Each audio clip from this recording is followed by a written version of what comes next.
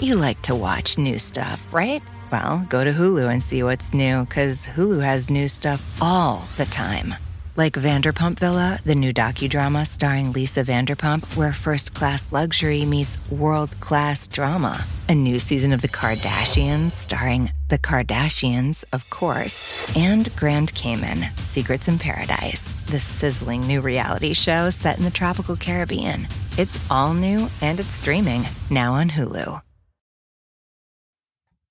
Grammar Girl here. This week I have a special treat for you. John McIntyre, author of the blog You Don't Say and a veteran editor at the Baltimore Sun, has published a delightful little book of writing and editing maxims, The Old Editor Says. And for today's podcast, he's going to read some representative maxims from his book, and I'll have a little bit of commentary mixed in. And now, here's John with entries from his book, The Old Editor Says.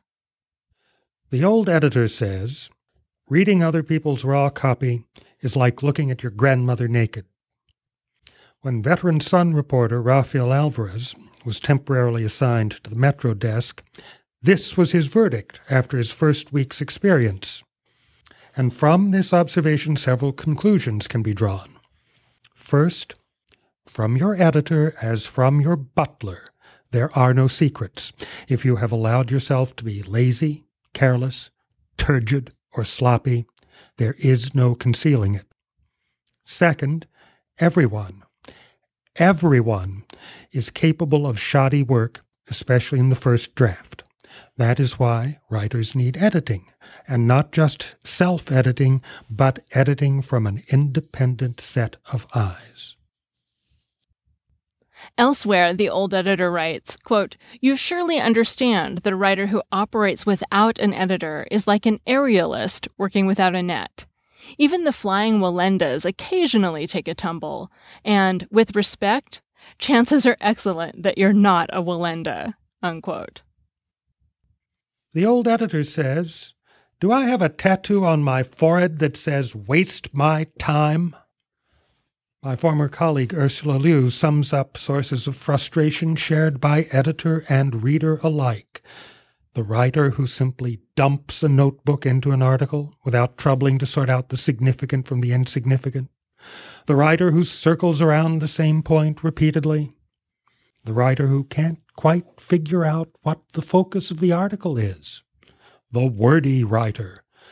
The intoxicated with my own burnished prose writer. The tell them what you're going to tell them what you told them writer. Readers who discover that they bear that tattoo have one quick expedient, and they are not shy about resorting to it. They stop reading. If your reader does not have a tattoo on the forehead that says, "Waste my time," then you had better get to the point. No interminable pedestrian anecdote about someone the reader neither knows nor cares about. No taking the reader by the hand and gradually leading her up to the point. No filling in all the background back to Genesis 1:1.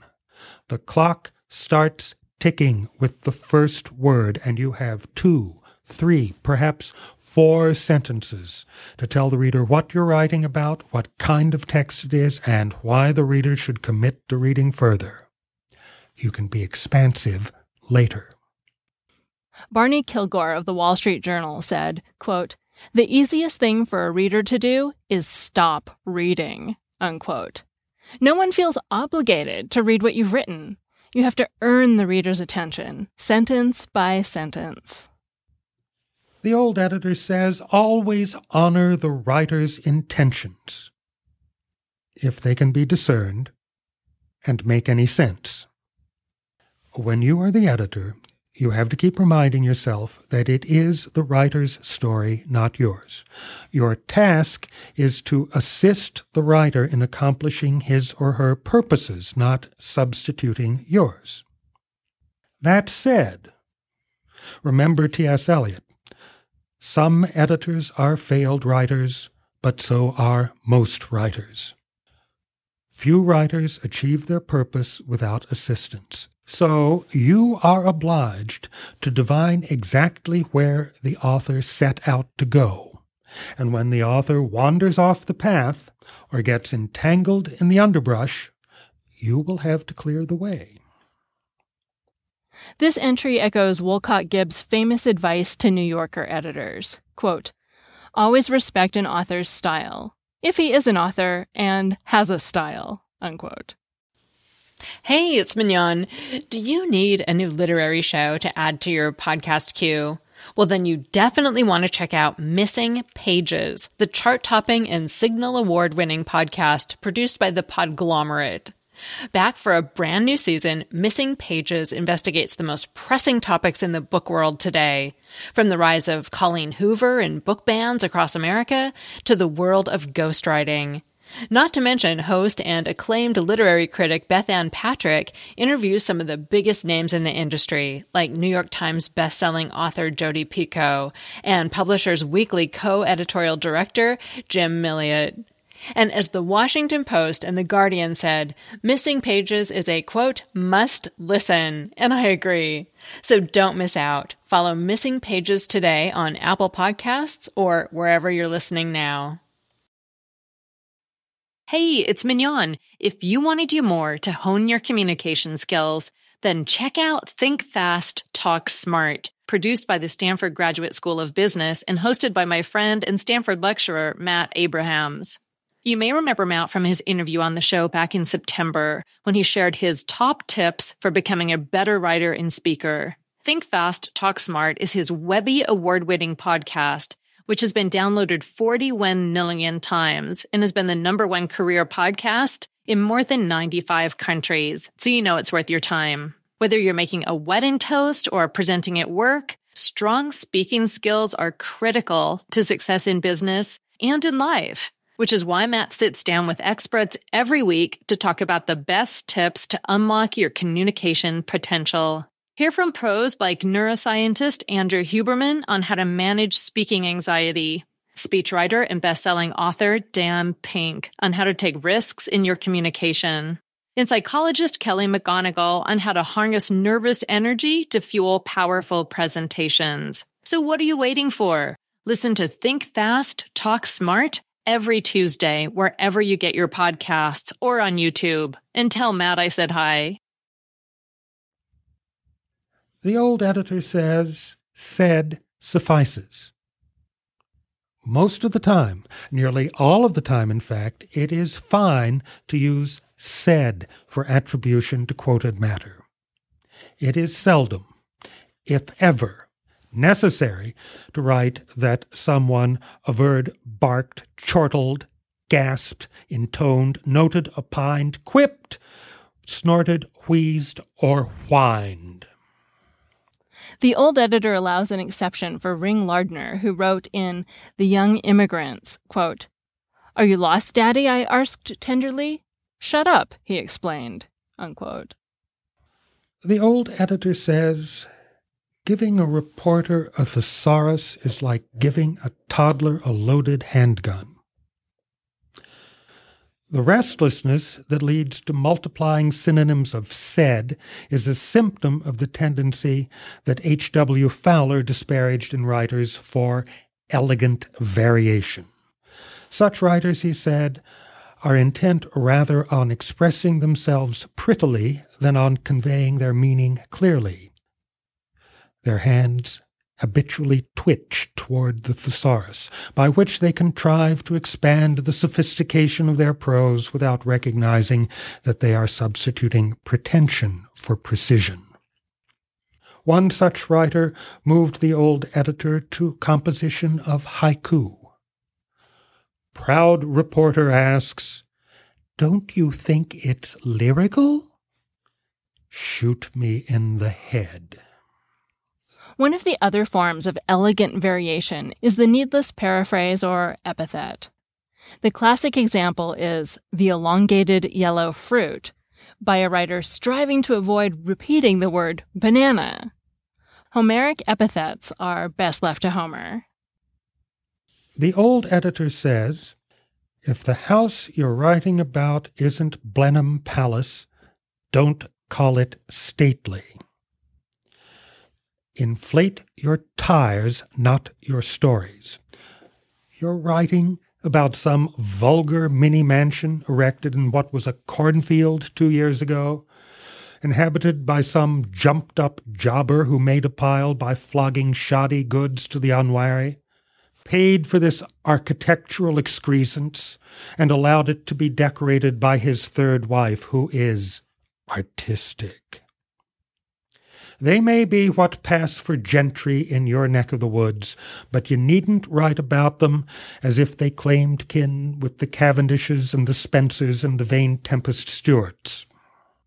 This isn't just about the word stately. It's about the writer's temptation to make the subject, and thus the writer, look more important. And it's a violation of the old injunction from fiction writing: show, don't tell.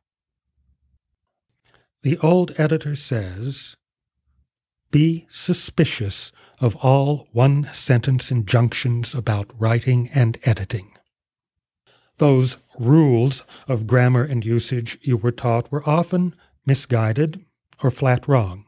Split infinitives freely. Put prepositions at the end of sentences. Those rules from whatever style book you use aren't statutory, they're guidelines.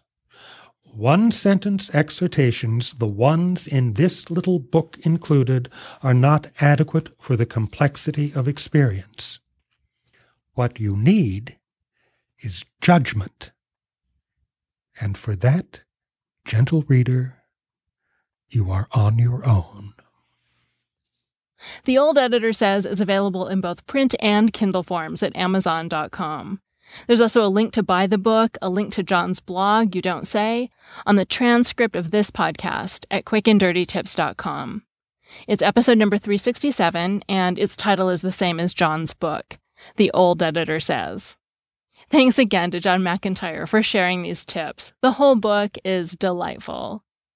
I'm Mignon Fogarty, better known as Grammar Girl. Thanks for listening. The living room is where you make life's most beautiful memories. But your sofa shouldn't be the one remembering them. The new life-resistant, high-performance furniture collection from Ashley is designed to withstand all the spills, slip-ups, and muddy paws that come with the best parts of life. Ashley high-performance sofas and recliners are soft, on-trend, and easy to clean. Shop the high-performance furniture in-store or online at ashley.com. Ashley, for the love of home.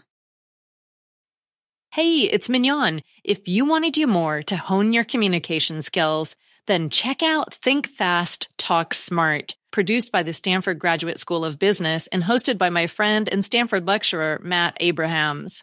You may remember Matt from his interview on the show back in September, when he shared his top tips for becoming a better writer and speaker. Think Fast, Talk Smart is his Webby award-winning podcast, which has been downloaded 41 million times and has been the #1 career podcast in more than 95 countries. So you know it's worth your time. Whether you're making a wedding toast or presenting at work, strong speaking skills are critical to success in business and in life, which is why Matt sits down with experts every week to talk about the best tips to unlock your communication potential. Hear from pros like neuroscientist Andrew Huberman on how to manage speaking anxiety, speechwriter and best-selling author Dan Pink on how to take risks in your communication, and psychologist Kelly McGonigal on how to harness nervous energy to fuel powerful presentations. So what are you waiting for? Listen to Think Fast, Talk Smart every Tuesday wherever you get your podcasts or on YouTube. And tell Matt I said hi.